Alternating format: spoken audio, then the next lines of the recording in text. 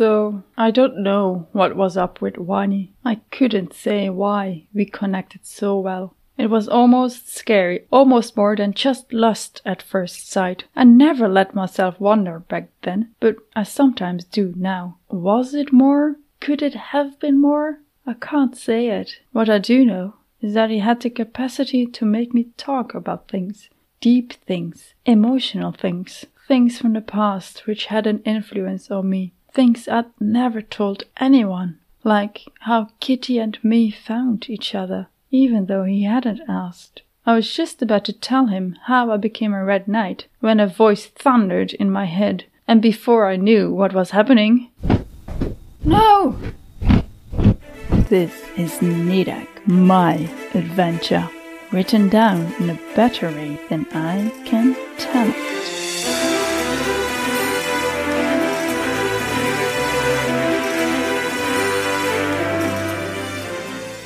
Episode 19. A Tiny Meow. With a rush of air, Blackie swooped down from above. She landed on top of the statue and began eating the grass. Nidak looked up at her, incredulity strong on her face. She's been gone for almost a whole day and just ignores us? I need to know what happened. Wani glanced at her. Well, you are the one who had sent her off in the first place. She is most likely quite hungry from the flight. It was a fairly large distance after all. Nidak grumbled. He was right. Partly. She hadn't sent her off. She had suggested it, and the dragon had agreed. Perhaps she disliked killing as much as Nidak did. Either way, she still wanted to know if anything special had happened. After discovering her true heritage, getting strong confirmation of the suspicion anyway, she'd sat down next to the statue to think. Kitty had taken residence on her lap. Wani had sat next to her in his own silent contemplation. He hadn't said a word when she came back from testing the heat of the halberd's blade. Perhaps he had realized she truly needed to be left alone with her thoughts. He was a good man. A little bit stiff at times, but that fit his ruler trope profile perfectly. How do you think she would be able to tell you what she saw? It is not as if she can talk to us. He was looking up at the dragon, face contemplative and amazed at the same time. In a quieter, more thoughtful voice, he said, It is still full of wonder. I never believed to someday meet a dragon. They are myths, as the statue of the originals is supposed to be. His head turned towards her. If I was a storyteller, I would never want to leave your side. You appear to attract all the wonder and adventure to you. She grimaced and groaned. The spark of an idea formed. Perhaps she could find a writer some day to write down her adventures. Will you be my loyal? She had meant it in jest, but of course he didn't understand it. The flippant tone of her voice grew soft. If it was up to me, I'd rather not have these adventures. I didn't mind my life before all of this started. Days can go by without thinking of my parents. But then there are the most random moments when the emptiness they left hits me like a dragon running into me, but without losing consciousness. He opened his mouth and closed it again. Shuffling, he closed in and looked at her, his usual serious face made softer by his eyes. She'd never noticed it before, but they had a thin outer ring of golden yellow around the blue. Nidak could see something in them. Compassion, curiosity, guilt. Her thoughts straightaway ridiculed herself. Bah!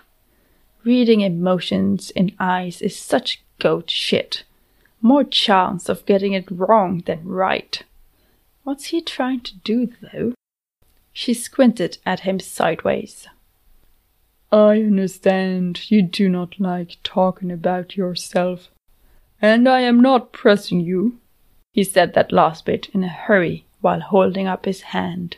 But what happened? How did you become a Red Knight? Is there anything you can or want to share? I believe there is something I need to tell you, but I am not certain yet. I need more information. When she didn't immediately answer, he said, Even so, it is all right if you prefer not to say anything, Nedek. She shut her eyes for a moment. There were things she could tell him. Other things she wasn't allowed to say to anyone. Her employers were secretive, annoying as it is. Not that she had anyone to share things with ever since her ex disappeared, left her. She could trust Whiny. She did trust him. Opening her eyes, she let herself fall back and looked up. Blackie's tail stuck out from the top of the statue, wagging like a dog.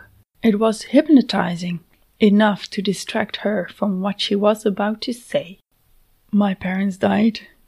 Her voice hitched up, but she focused on the wagging tail. It helped. I suppose you already knew that. I moved out a year before it happened. To live with my boyfriend. Ex-boyfriend now, of course. He left me not long after the funeral, which never made much sense to me because I never got along with him, and he always defended me. Actually, it was after a large argument with them about him that I moved out. She was rambling now. She didn't care. It was the first time she told this to anyone. She never had many friends.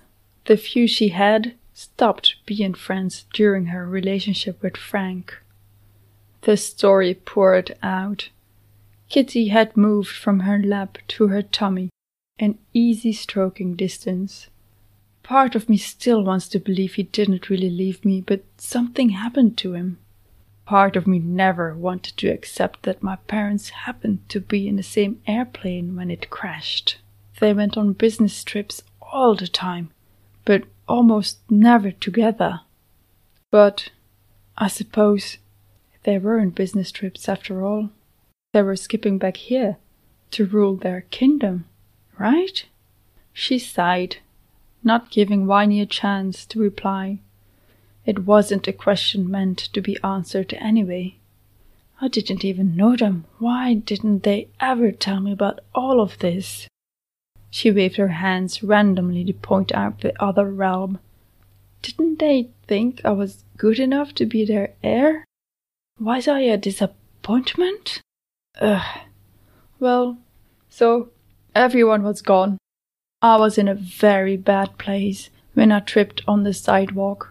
I crawled towards the wall and just sat there until I should have been dehydrated from crying.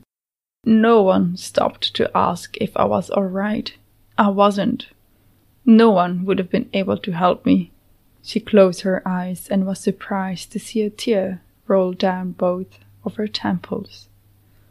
Then, suddenly, there was a rustling to my right. So, obviously, I looked towards it and got greeted with the smallest, frailest meow of all times. A tiny kitten wobbled towards me. He let me pick him up, and a baby purr started up straight away.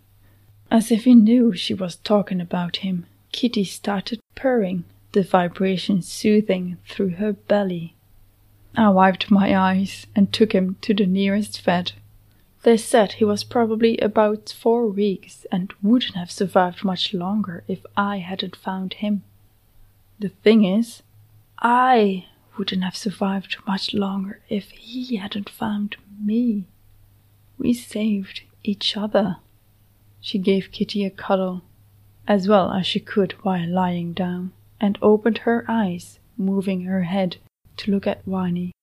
I suppose I got a bit sidetracked. I'll get to the Red Knight thing soon. But yeah, from that day on, Kitty and me have always been together.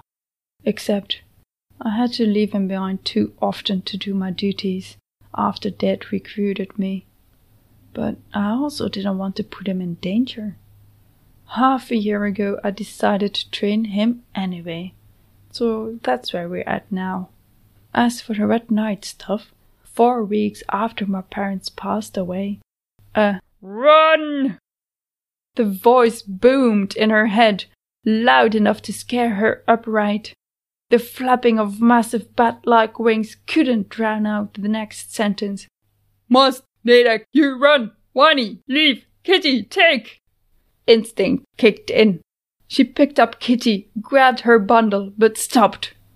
Whiny looked at her in confusion. He hadn't heard the voice. Why would she have to leave him? That didn't make any sense. Not panic! Before she had time to process what that meant, the dragon's feet, in a display of surprising dexterity, grabbed her around the waist. She lifted in the air. Whiny's still confused face tipped back to follow her up. No! Whiny, no! Please, Blackie! What are you doing? We can't leave him. Oh no! Who are those people? We have to help him. Blackie! Why? You have been listening to Nedek, Chapter 19, A Tiny Meow. Narrated by myself, Nedek. Adventured by and lived through by Nedek. Written in a better way than I can tell it by Astrid Jeff. Don't go just yet. We've got bloopers coming up. Before we get to those, we just want to say that if you head over to astridjeff.com, you can find transcripts and full chapters of this podcast. Even more, you can find the unedited draft of Nedek at least up to 15 chapters further than the podcast goes. So, if you're keen to know how the story continues, you have the option to go and read. Find us on Twitter at AstridJeff and at Nedek and Kitty. If you like this show and would like to support it, a good way to do that is share it around to everyone you know. An even better way is to rate and review it on iTunes or whichever podcatcher you use. Don't forget to follow the show or subscribe for free. The flippant tone. Not the first time, because you said it before. I have to. Yeah, I'll change that later. Where is it? Where was I? Okay. No, let's remove that whole sentence. Cool. That's just silly. What? It doesn't matter if. Okay. Remove. Bye. Sentence. Bye. Bye. Boop, boop, boop. Gone. It was hypnotizing enough. No, wait. It was hypnotizing. It was hypnotizing! She sighed. She shied. Then said he was probably about 4 weeks and wouldn't have survived much longer if I hadn't found... What? If I hadn't found him. Wow, that was weird. After that recruited me. Recruited me. That's a difficult fucking word. You have been listening to Nedek. Whoa, I have adrenaline. Pooh. Okay. Flap, flap, flap, flap. Ah! Ah! Oh yeah, I have to shout. There's not only the flapping, there's the shouting as well. What the fuck is my neighbor doing? Okay, flap, flap. No! No! No! Adrian! I apologize for what you just heard. I do not have a shouting voice. I'm Nedek after all.